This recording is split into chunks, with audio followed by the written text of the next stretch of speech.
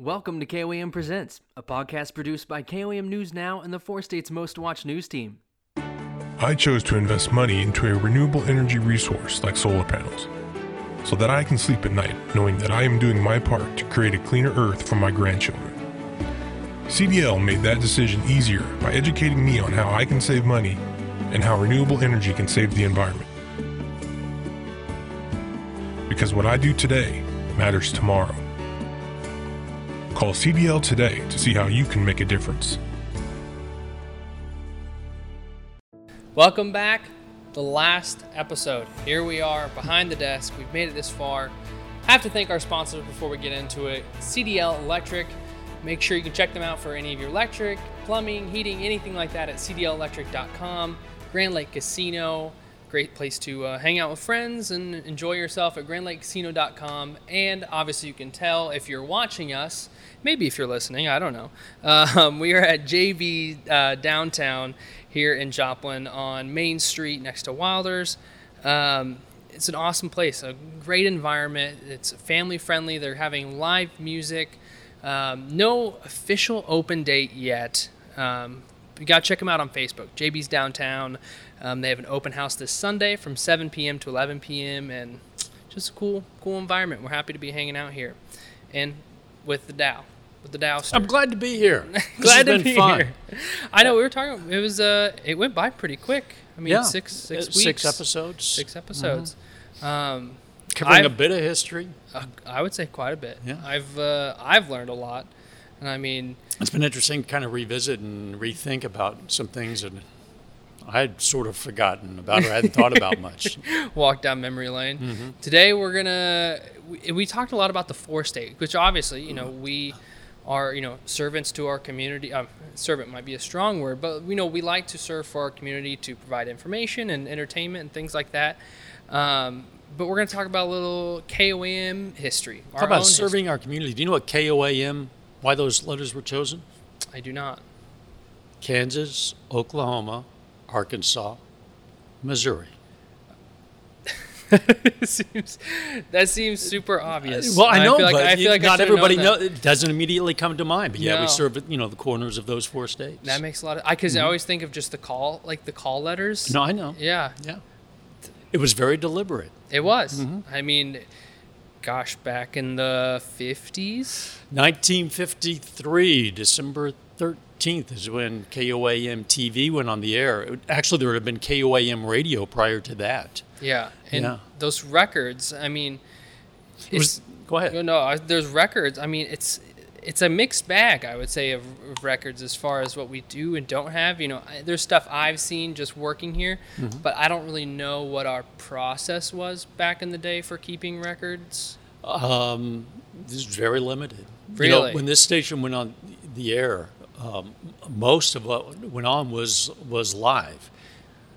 Pretty much everything that originated from the station was live. It just wasn't straight to the people and correct. Nothing, yeah. I mean, and they had newscasts from pretty much day one. They had musical shows, live in studio musical shows. One was Circle 7 Jamboree, and more famously, more long lasting was one called Melody Matinee. I have heard of that one. Okay, that's a big name. Yeah, it started shortly after the station went on the air. This was the first station in the area, by the way, and then continued until 1985. By the time it went off the air, it was the longest running daily local music show in the nation. At one time, everybody had these things. Mm-hmm. There was also a kids program called Fun Club, where you had puppets in the studio and a host, and he would introduce cartoons, and you had some kids in the audience on bleachers, and you'd interview the kids. That was done at the station. Done at the station, oh, wow. Which also was on the air from the inception of the station or shortly afterward until the mid-'80s, I believe, also till 1985, when there was a change of ownership and rethinking about what our mission should be. But as far as records, well, because those shows were live, there weren't many records. There were maybe a few photographs. And videotape in the early days hadn't even been invented yet. And then even when it was, these shows, because they were live, they were infrequently recorded, and if they were, the tapes were generally erased and reused. Yeah. Or the formats would change over a period of years. And in fact, after those shows went off the air, Melody Matinee and Fun Club, people would ask us, they say, boy, I would really like to find an episode of Fun Club from this particular date because I was on it, or my mom was on it, or my grandfather was on it. We say, we don't have it. We don't have anything. We're sorry. And when I would talk to civic groups over the years, and they would always ask about those shows. Where are they? Where are they? And all we had, the final episode of Melody Matinee in 85, somebody had the foresight to record that, so we had that. And beyond that, we had a few seconds of Fun Club. I mean, I think less than 20 seconds. Yeah. That had somehow survived on some tape. And then later, the 2010s or so, somebody from Parsons pointed out that they had an old kinescope recording of Fun Club, a recording that was actually made off of a TV. But it was kind of grainy. It wasn't great. And then we hit a gold mine. This was about 2016, I think. Our longtime digital wonder, graphics artist, and the guy who's worn a lot of hats at the station, Dale Switzer, has been around since 1975. He was told that he had seen online someone was selling a film canister, a couple of film canisters, and they were labeled KOAM, and one also said Fun Club. I thought, no whoa, kidding. they were film, and he looked at the label online. I think it was through eBay or something, and it had the name Jack Lawrence. Well, Jack Lawrence was a guy who had been an engineer at our station from the earliest days, from 1953 or shortly thereafter, up through most of the 80s. He had passed. And it turns out that these film canisters had somehow ended up in a box of stuff that maybe at his estate sale, and then it ended up at a flea market. And at any rate, some people were selling this. Dale jumped on it. He bought it. And he loads up this film in a film projector. See what's on there.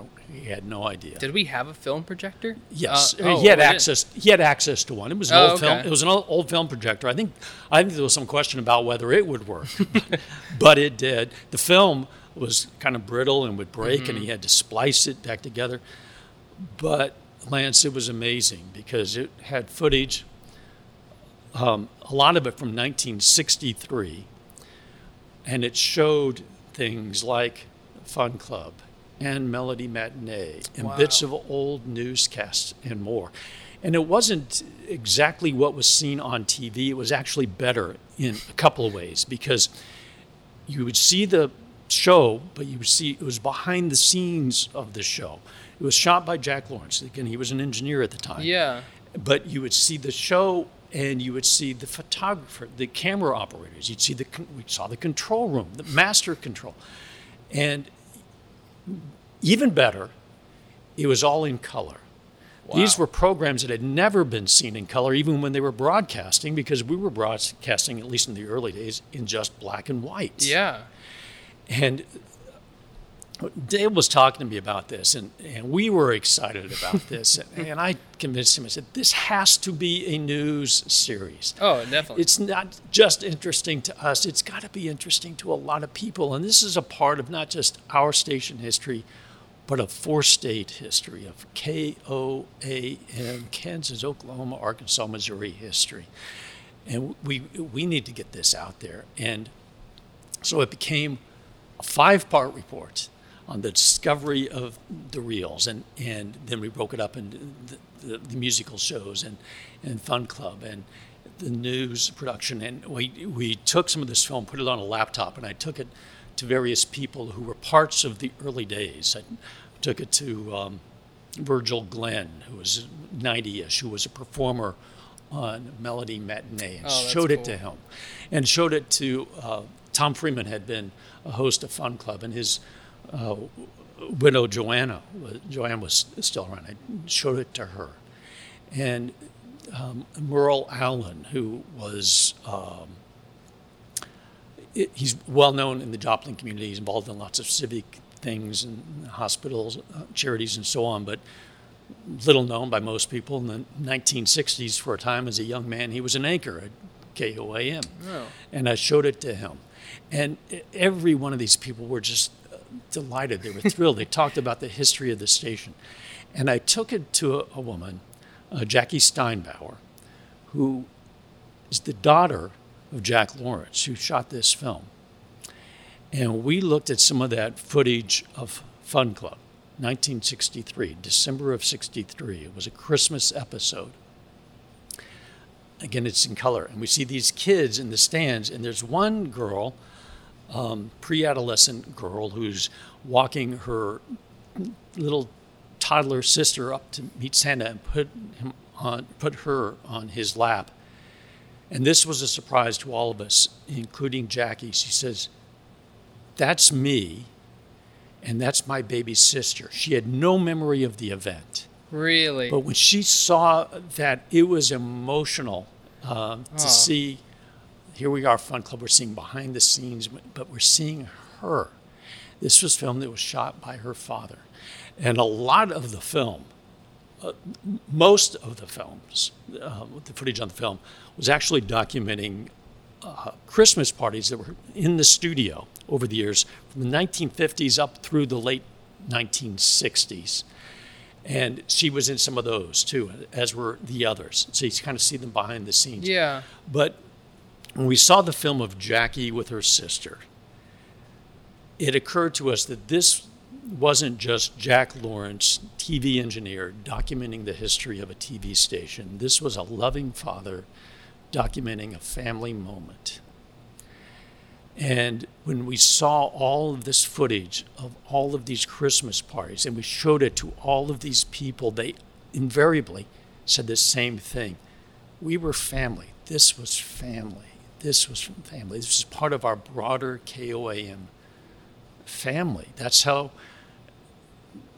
they viewed that time. That's how many of us still view the station. Definitely. And for those of us whose careers overlapped with some of these people, early part of my career at KOAM and Dale's career at KOAM overlapped with the ends of some of theirs. So we worked with these people, and it was exhilarating to see them again and to see them young and in color and behind the scenes and laughing and doing all of these things. And when we put this on air, 5-part report, people can access, by the way, this through YouTube. Oh, yeah. Well, definitely we'll link it in the description. And I think if they just search under the Lost Reels, KOAM TV, they can see the 5 parts.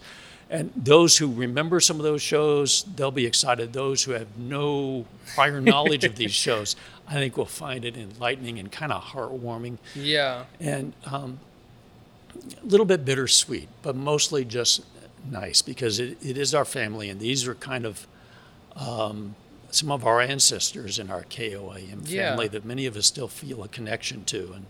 And I think all of us, the greater area, has a connection to. Well, even, I mean, in our hallway at the Pittsburgh, we still have old pictures and things like that. Mm-hmm. And, I mean, I didn't know many of those people, but their history resonates, and just to see that behind, I watched some of the Lost Reels, and like you said, kind of candid, just a family. They're just hanging out. And we owe a great debt of gratitude to these people. They invented our industry. They had to make it up as they went along. They didn't have a template. They didn't have a roadmap. Yeah. Right? They were the pioneers. They had to figure it out. And they kind of laid down a map for the rest of us to follow and build upon. Not to mention the aesthetic of the time. Just I watched you the saw party the way one. They dressed. It's just the elegance of it, and it's we talk now about how small cameras are and how high tech, but it's just these huge honking machines. Yeah, and you see women in pearls and men with their suits and cigars. I did see the cigars that made me laugh. Just all hanging out. Christmas dinner with cigars, but it was a formal affair, but it was all right in our studio. The same one where the very first TV image in this area was broadcast in 1953, and the same one that we use every day, the same one that I've worked in now for decades. It's that same room. And when I work there, sometimes I reflect on all of that history and all of the information that was broadcasted. All these generations of people from that same room of that same building. There's for people who haven't seen our studio, there's steps that walk down. You walk down to the steps. It's just kind of a different space. It's like once you walk through the threshold, it's on. Yeah. Do you have a favorite? Because like I said, it's always been the same room. But do you have a favorite set over the years that you have been here, or would you say like the most recent one, or was there one year where like, man, I really liked that set? It just the sets have changed a lot, and they've changed positions in the studio a lot. They'd be on one end of the studio or another. Mm-hmm. A favorite generally is whatever the most recent is, because generally it's the most technologically up to date. Yeah, allows us to do different things. For a lot of years, I used to sit behind a desk. Generally with a co-anchor. Yeah, it seems odd now because now we stand behind a desk. For the longest time. And I prefer standing, actually. It does change my day. I stand now for a couple hours a day more than I used to, just by virtue of the fact that I anchor, minimum of 3 newscasts a day. Yeah. But yeah, I don't know that I have a favorite set. I'll tell you, one of the early weather sets that we found on the Lost Reels was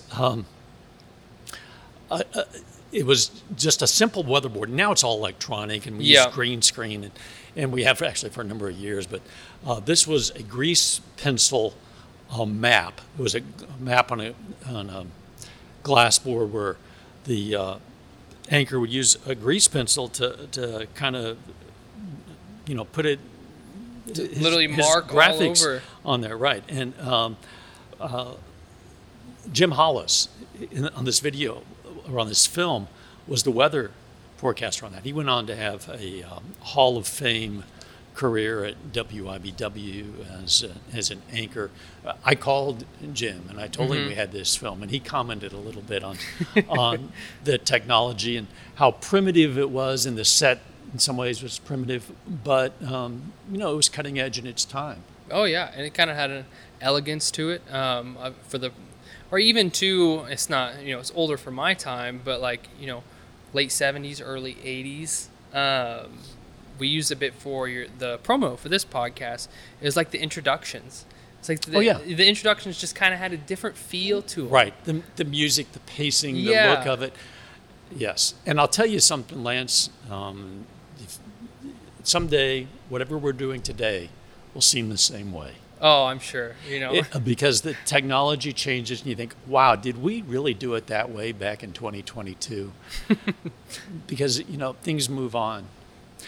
Our TV station, little known fact, is probably the first station in the country to use live weather radar.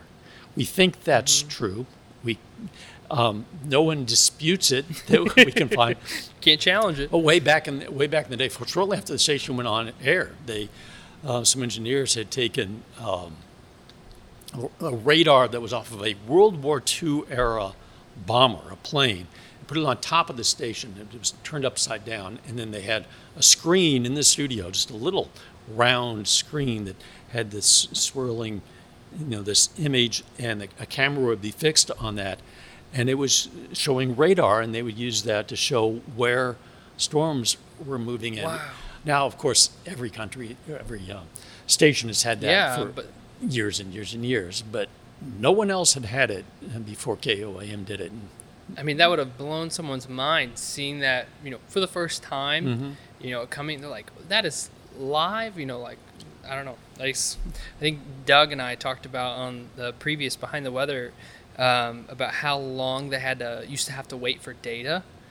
And so, like, now it's just a whole different world. Now it's instantaneous, right? Instantaneous. Wow.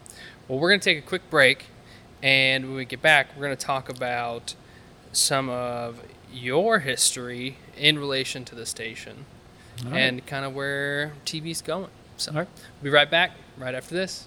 This podcast is brought to you by Grand Lake Casino. Enjoy the best gaming in the tri-state area.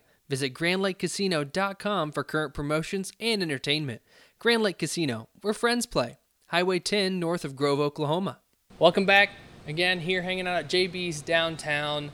We're talking a little history, and we got to talk about your history. You always like to talk about all the other people and how interesting they are, but we think you're pretty interesting.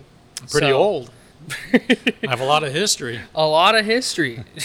No, you still got plenty of history left. We were just in our break talking. We want to take it from the very beginning. We're kind of doing it the opposite of with Doug's. Doug's, we started in the beginning, and now we're kind of taking it full circle. Okay. So when you were younger, did this what you always wanted to do? Always, no. I think my first career ambition was that I was going to be a cowboy. That'd be pretty good job. Yeah, I think you talk about Doug. I think Doug mentioned that he wanted to ride a garbage truck. Yeah, he wanted to be like a trash man. If you're a kid, riding a truck, that's pretty cool. But what about riding a horse? Yeah. So, but shortly after I gave up my cowboy ambitions, I think I knew I wanted to be a writer. I had been encouraged by some teachers at a young age, and I just enjoyed the process of writing. I enjoyed stories, particularly true stories. Yeah. And that's what journalism is, right? And so, I drifted into that, through high school. When I went to college, University of Central Missouri, I went there with the idea of getting a journalism degree, thinking I was going to be a print journalist. By the way, broadcasting hadn't really particularly interested me, or I'm not even sure it even entered my mind as an option. I just wanted to write. I wanted to write for maybe a newspaper or a magazine. I wanted to document stories. And when I was in college, I was fortunate to have some really excellent professors. One of them, Dr. Kuldip Rampal, who was born in India and educated in London, and I think worked for the New York Times. Wow. And he taught news writing. And I remember first day of class, Lance, he had told us, he said, be prepared, because some days you're going to walk in here and I'm going to say, leave this room, you're going to go out with a notepad and a pen and take notes and get quotes, and then by the end of this class period, you will have to write a news story, at least one full typewritten page. Back in the day when there were things called typewriters. Oh yeah, that would be difficult. Yeah, and the class period was less than an hour, but he would do that, and we would learn to write fast by necessity. Think fast and write fast. Yeah. And a law professor, a mass comm law professor. This was a class that we always put off till. Everybody put it off to their senior year because it was the hardest one. The guy taught it. He taught it like we were law students. If he would say, what's the significance of New York Times versus Sullivan, you better know it. And he told us on day one, he says, and by the way, everybody memorize the First Amendment to the Constitution. And because if I call on you randomly at any point in this class, you better be able to stand up and recite it. And you need to know it by tomorrow. Oh, wow. But some great instructors. Yeah. And I was trying to get experience when I was in college. And I worked on the campus magazine called The Medium. I was photo and layout editor, spent a lot of time in dark rooms, took a lot of photos. We get extra credit if I could. Anytime you get a photo published in the local newspaper. I was writing for cable TV news broadcast. I was the police beat reporter. I'd go down to the police station every day and I'd talk to the woman behind the desk, and she would, let me look at the police reports, and I'd take notes for stories. And, I did the same sort of thing with the campus radio station. I was a DJ for a time. I was gradually drifting into broadcasting almost by accident because that's where my opportunities were. Yeah. And our station, I guess it was my senior year, just before my senior year, we put a PBS station on the air at the university, KMOS TV, Central Missouri, Channel 6. And we had a weekly news magazine that I started writing for and eventually in reporting for and then anchoring for. And they had me hosting telethons. And the general manager there was named John Bradley. He had been a war photographer, filmmaker, documentarian in World War II. He'd been talked out of retirement to come back and be the GM for this new PBS station. Wow. He was a great guy, great instructor, taught a lot about shooting stories and how to tell stories visually. And I've been putting in so many hours there.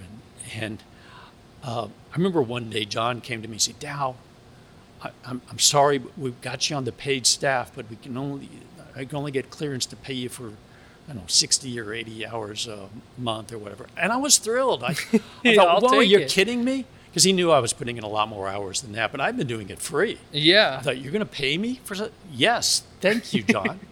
I'd been working, my senior year in college, a tornado, actually two tornadoes hit our city of License in Sedalia, Missouri, and took us off the air, hit our broadcast tower. And John said, Dowe, when we go back on the air, we estimate it's going to be in a week. We need a documentary on this tornado that has hit the town, and I want you to produce it and write it and narrate it. And so, okay. And we had a team of photographers who went out and shot stuff. And I remember spending a lot of hours going through the tape and transcribing interviews and racing the clock. And this was getting close to graduation. I almost missed the opportunity to pick up my graduation gown because I had forgotten that there was a deadline, and I was late at night. I was editing, trying to get this done before the station went back on the air. But got it done. An hour-long documentary that we. So you were going to school and working on this documentary. At this, basically working. In fact, even after I graduated, John, he hired me to, until I found a job, to produce another documentary. This was on hot air ballooning. It was a big festival in central Kansas, 50, 100 balloonists, I don't know, from all over the country. Yeah. Said it'd be a great documentary subject. He gave me a flat fee. It was me and another guy. We were both the photographers on this and interviewers on this, and John, and we stayed in like a trailer for several days, just shooting the stuff, going on balloon rides, and then producing an hour-long documentary. That's awesome. Yeah, it beat flipping burgers for the summer. Yeah, as far no as kidding. I would say so. It didn't pay as well, by the way. But yeah, that was until I found a summer job, or found a more permanent job, which wasn't until October after I graduated in the spring. And that was at I actually got I'd seen an ad. I'd been sending out audition tapes, sending out like videotapes of your work to everybody and to every TV station. And you were in Sedalia at the time. And you were I was in Warrensburg. Warrensburg. The university was. The city of license was Sedalia, yeah. I was living at home with my folks in Holden, Missouri at that time. There had been an ad for a TV station in Joplin, and I responded to it, but it wasn't KOAM. It was a competing station. I guess it doesn't matter if I say the station. No, yeah, it's fine. So, it was KODE, Channel 12. Really? And so I drove down to KOAM, and I interviewed with the then news director, Dave Kester. And I was trying to sell him on me, and he was trying to sell me on the station. And he would do it this way. He took me around, and he showed me the station's cars, and he said, look at this. Our fleet of cars is almost as large as the cars over at KOAM. And he says, oh, and by the way, we have a new live van, and it's going to be just as good as the one at KOAM. And on he was talking about comparing his station to KOAM. I had never been to Joplin before. I didn't know. Had no idea. I had never heard of KOAM. Yeah. But indirectly, unintentionally, Dave was kind of selling me on his competitor. It's like, he was trying to sell me the off-brand cola by comparing himself to Coke. So, and Dave offered me a job before I left. And I said, look, can I think about this a little bit? And when do you need to know? He said, I'll give you a couple days. I say, cool. So before I left Joplin, I found a payphone and a phone book back in the days when such things existed. Yep, I had to go on the search. And I called KOAM, and I said, look, you don't know me. I know you're not advertising for a position, but I'm looking for a job. I happen to have some audition tapes and resumes. Can I come by?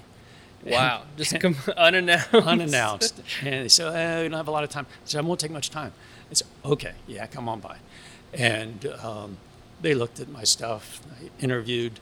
This was the news director, Karen Adams, and then she had a boss, director of news services. I left the tape.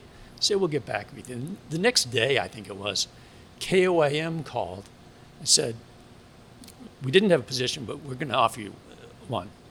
Wow. And I said, I'll take it. And and by the way, KOAM was offering me less money than, wasn't much difference, but the pay wasn't the relevant point for me. I felt a connection. I just felt like this is where I belonged. There was something right. And then I had to call Dave, and I said, I'm not able to accept your offer. Thank you for the opportunity. And then I had to add, and by the way, yeah, I'm going to accept one of your competitor. The conversation from that point was very short. I can imagine. Thank you, goodbye. Goodbye. He's a nice guy. And, yeah. And I sincerely was grateful for the opportunity. But that's how my career started at KOAM. And then that was in 80? October of 1980. 80. Yeah. And so, I mean, like I said, it was a different time. I mean, the equipment that you carry around was leaps and bounds larger than it was today. Yeah, it was huge. Giant cameras, and they were connected by a cable to what we called a deck, which was this big recorder that would carry around in a canvas bag with a strap that had this large videotape. That's unbelievable. Yeah, I think it weighed about 40 pounds total. I'll tell you an early story with this stuff. This is, I think, my first year at the station. I was covering a story about some prison escapees out of Kansas.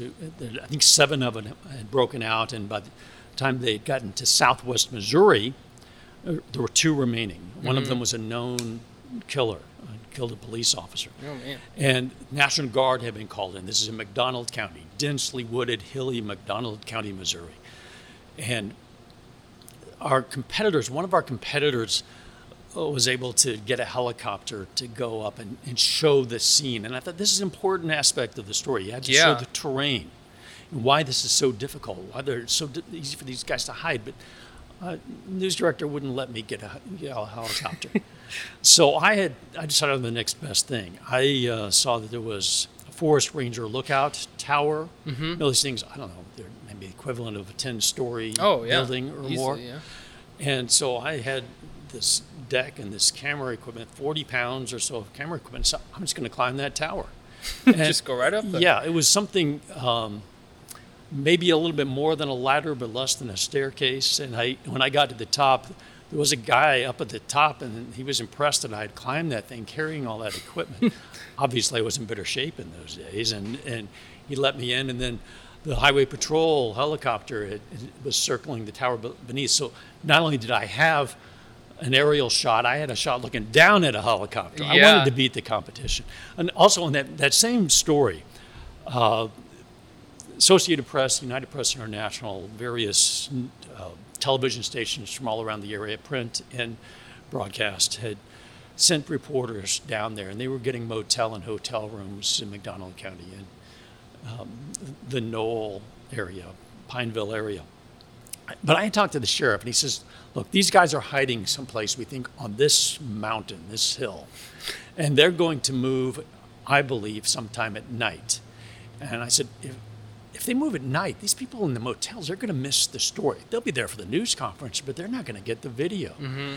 So I said, so I'm going to park my car at the mobile command post, the National Guard mobile command post, and I'm sleeping in my car because when they move, I want to be there. Oh, and, my gosh. And the next morning, shortly before dawn, they were moving. They had stopped a train because a couple of people apparently hopped on board this train, and they thought they just have to be the escapees. They had stopped the train, and I got in my car, get in this line of police cars and military vehicles that are going very fast to a destination, and I just step on the gas and go as fast as this little 4-cylinder vehicle will take me, trying to keep up. And I was the only vehicle that got into this area before they blocked it off with roadblocks. Yeah. It was the only news vehicle they got in. So I thought, okay, now I'm going to get this video. No one else is going to get it, but I still have to shoot it. And the train had been stopped at the top of this hill, this ridge area. We were at the bottom of it. All these National Guardsmen and police officers are running up this hill. They have bulletproof vests, by the way. I don't, but I have 40 pounds of equipment, and I'm running up it. Waist-high grass and trees. And I get up to the train, and I know that the action is going on just on the other side of the train. The train has stopped, and some National Guard members say, "Sorry, we cannot let you pass this." And I think, you got to let me pass this. I got to get it. I've run 99% of a marathon. I've got to get to the finish line. And they said, "Nope, you're not going to." So, okay. And I went a little further down the tracks, and I waited till their back was turned, and I crawled under the train. With the equipment? With so you the like, equipment. what, you just like push it through? Yeah, pushed or pulled and get it through.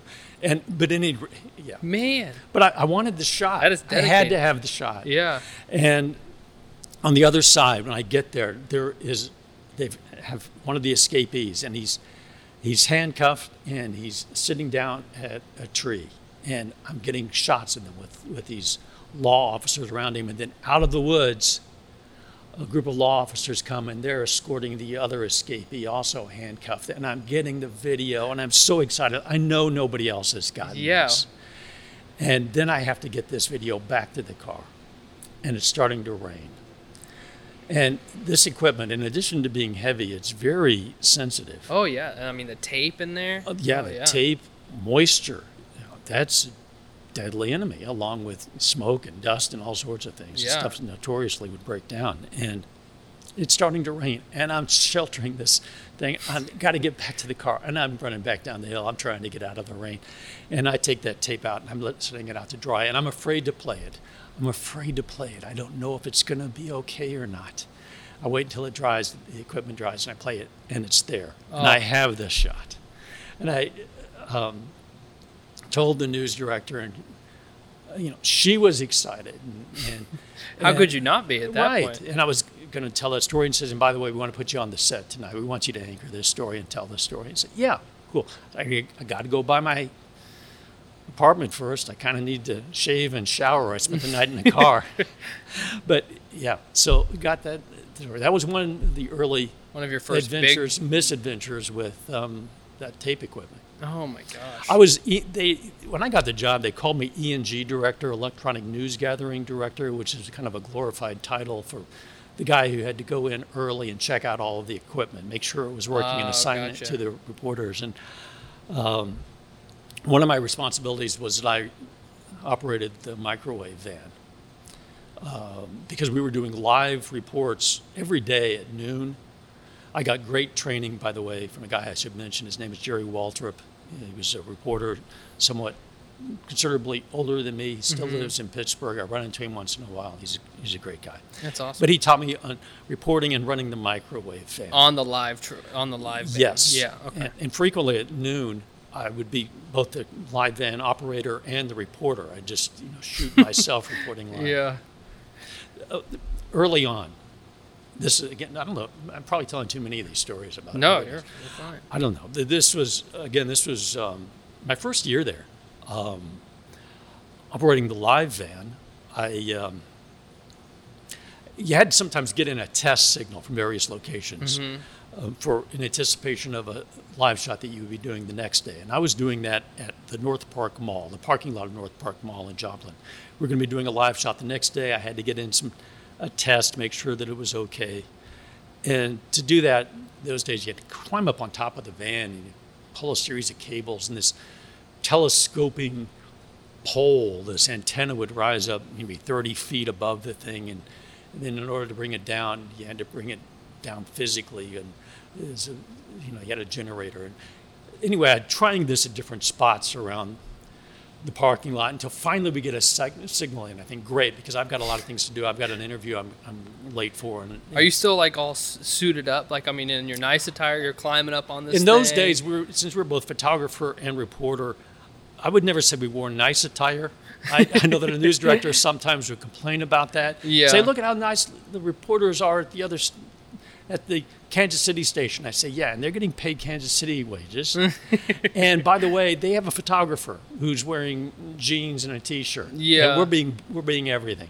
But yeah, I was hot and sweaty. But here's the point: I was pulling out of the parking lot at the North Park Mall, and after raising and lowering and raising and lowering and raising and lowering this 30-foot pole, I had forgotten to lower it.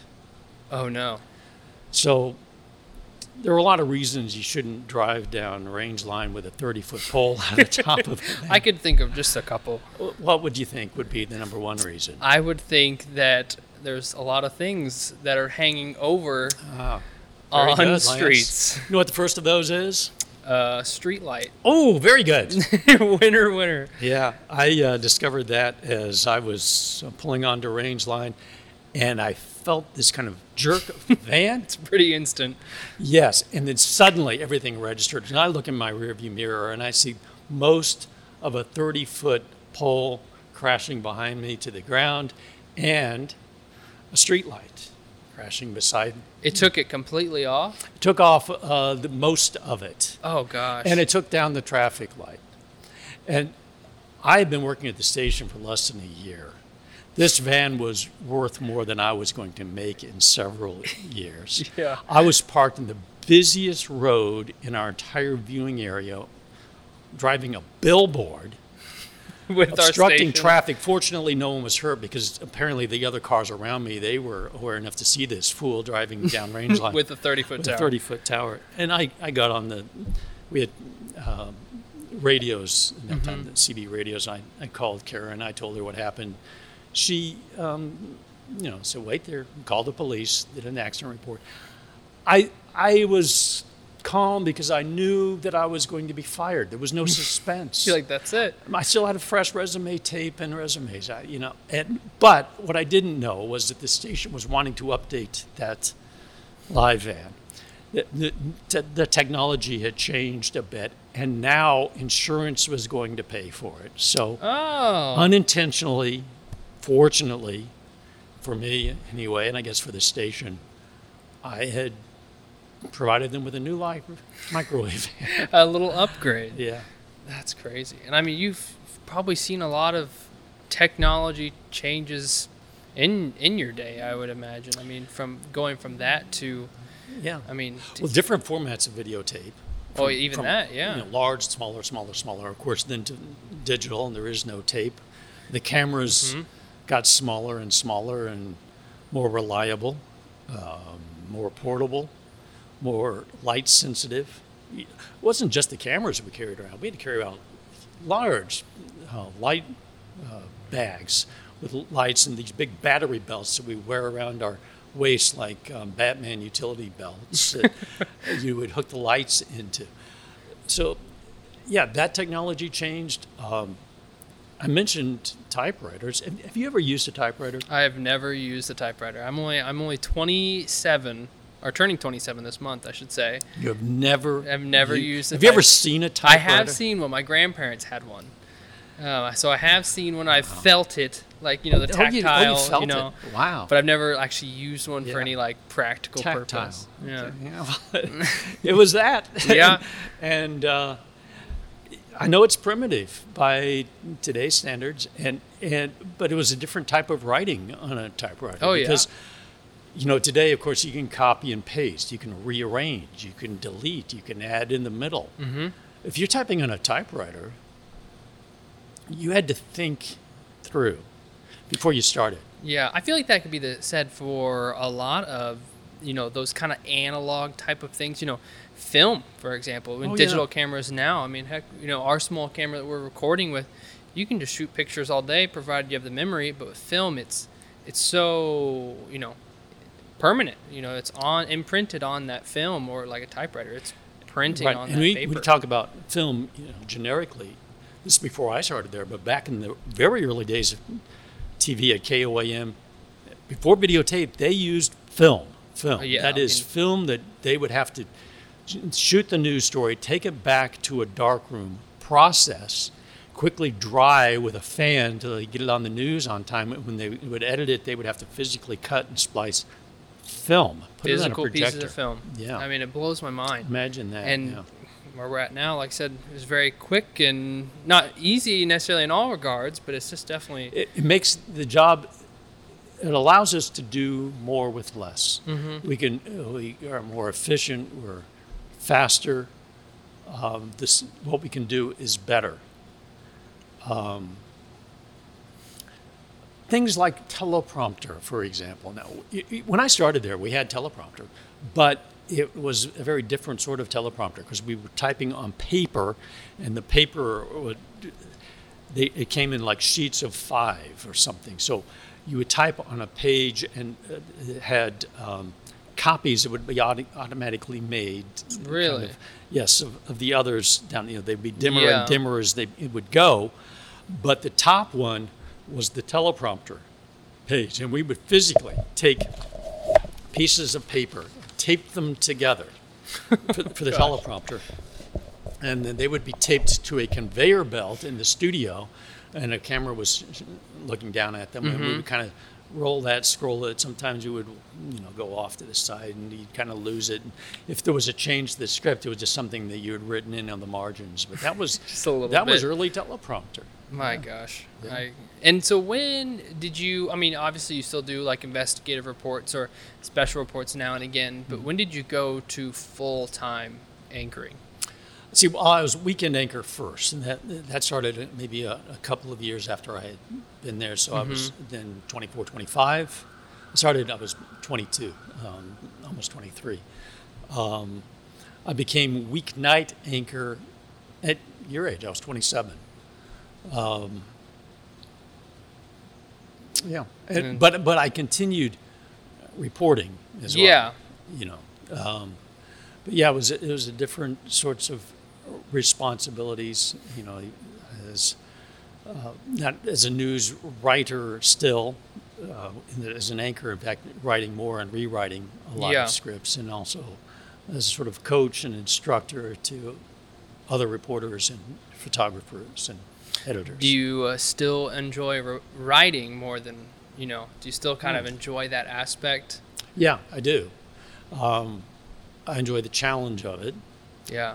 I enjoy the creative process. And when you write for television, as opposed to print, it is a different sort of process, a different sort of storytelling process, because you have all these different ingredients. You write with the visuals in mind, for example. You can tell stories in ways that you can't with just a printed word. Your time constraints are much shorter. Yeah. But you have all of these elements. For example, a quote in print can say something, but the sound bite of that same quote can say more. You hear the expression, you hear the emphasis, sometimes the emotion. Maybe you see the tear that you can't quite capture with a quote. At a hot air balloon festival I shot in college, well, I can describe, I suppose, what it looks like to see 50 balloons rising at sunrise in a field. But no words that I could write are as powerful as that single image. Yeah. So, I enjoy the process. When I talk to kids, and I talk to lots of kids in classrooms, different age levels, I kind of equate it to when you were in grade school and you go to art class and you have the colored paper and maybe the crayons and the magic marker Yep. and maybe the glue, and you have all of these different elements that you can bring together to tell a story. And that's the sound and the visuals, the natural sound. That is what we call nat sound. So you don't just see the explosion, you hear it. All those little nuances that kind of really bring you in. Right, that tell the story in a way that's more visceral than just the written word. Written word is, I don't want to diminish that. Oh, of course not. No. And by the way, our job now has evolved more toward print in some ways, and print has evolved more into ours because everybody now has websites. They have these different platforms to tell their stories. So we also are telling stories in printed form in addition to the visuals. And the print media are kind of doing the reverse. It's weird Most of them have video platforms now. They found that like middle ground. Right. A couple questions that I always had, and we'll kind of talk about the future, but like you talk about the visual aspect and how moving it can be and stuff like that, and how has it been for you through the years on such, I mean, massive events in, you know, not only, you know, U.S. history, but human history. I mean, as far as like, you know, Challenger or, you know, the Twin Towers or things like that. You know, obviously when you talked about the tornado, you said you're kind of taken back just because it's so close to home. But for these large scale events, you know, how does it affect you? How do you feel about it? Because we talked too, I think previously, about how, you know, viewers can always turn off the TV, but you have to, you know, experience and be able to properly tell these people, you know, what is happening. Well, I think in some ways every story is or should be about people. Mm-hmm. And so, yeah, the emotion of it is a central part of most of them. And it could be the Twin Towers. It can be a terrorist attack. It can be a natural disaster like a tornado. It can be a fire. But ultimately, the story is really about how that affects people and how they respond to it. Yeah. And whether that's a largely sad story or a happy, celebratory story, it is about people. I don't know if that's an answer to your question. That makes sense. No, because I mean, and that really sums up, you know, almost our whole podcast. Really, over the whole time, we've really just been talking about different people. Yes, they've done X, Y, Z, or they've been there for X, Y, Z, but at the end of the day, it's just, you know, people who have lived their lives in some shape or form. And how we identify with that and how we learn from them, from what they've done well and maybe the mistakes they've made. Right. And then this is a question I think I've had the whole time. I don't know why I didn't bring it up sooner, but your sign-off, I think is very iconic. Well, Walter Cronkite had the really iconic one. Okay. He would end it with this, and that's the way it is. That's the way it is. This developed maybe when I was a weekend anchor or became a weeknight anchor or somewhere in between. I decided I needed to end every newscast with something more than just see you later. You know, ta-ta. And part of the thinking on that, I think, was I realized, hey, maybe I'm going to be doing this for a couple of years. Oh, yeah. You know, maybe. Just maybe. Maybe. And maybe if you say something once or 100 times, it doesn't matter much. But if you say it 1,000, 10,000, over the course of generations, maybe the message matters a little bit. You know, it's in the same way that, you know, you can create or destroy something suddenly, like with a dump truck or a wrecking ball, but sometimes things are built up or erode slowly, like a stalactite or a river delta or a Grand Canyon. And this sign-off is something that is going to be subtle over maybe a long, long period of time. So I wanted it to be something, I think it evolved a little bit. I think, first of all, I just said, make it great. That didn't sound right. And I think an English teacher pointed out to me, that seems kind of grating, so to speak. No, that she's right. Yeah. And I didn't want to just say, have a good day because that wasn't empowering enough. I way overthought this, by the way. Oh, I mean, Okay, but makes sense. make it a great evening. Puts it in our hands. Sometimes news isn't just something that happens to us. It's something that we have influence over.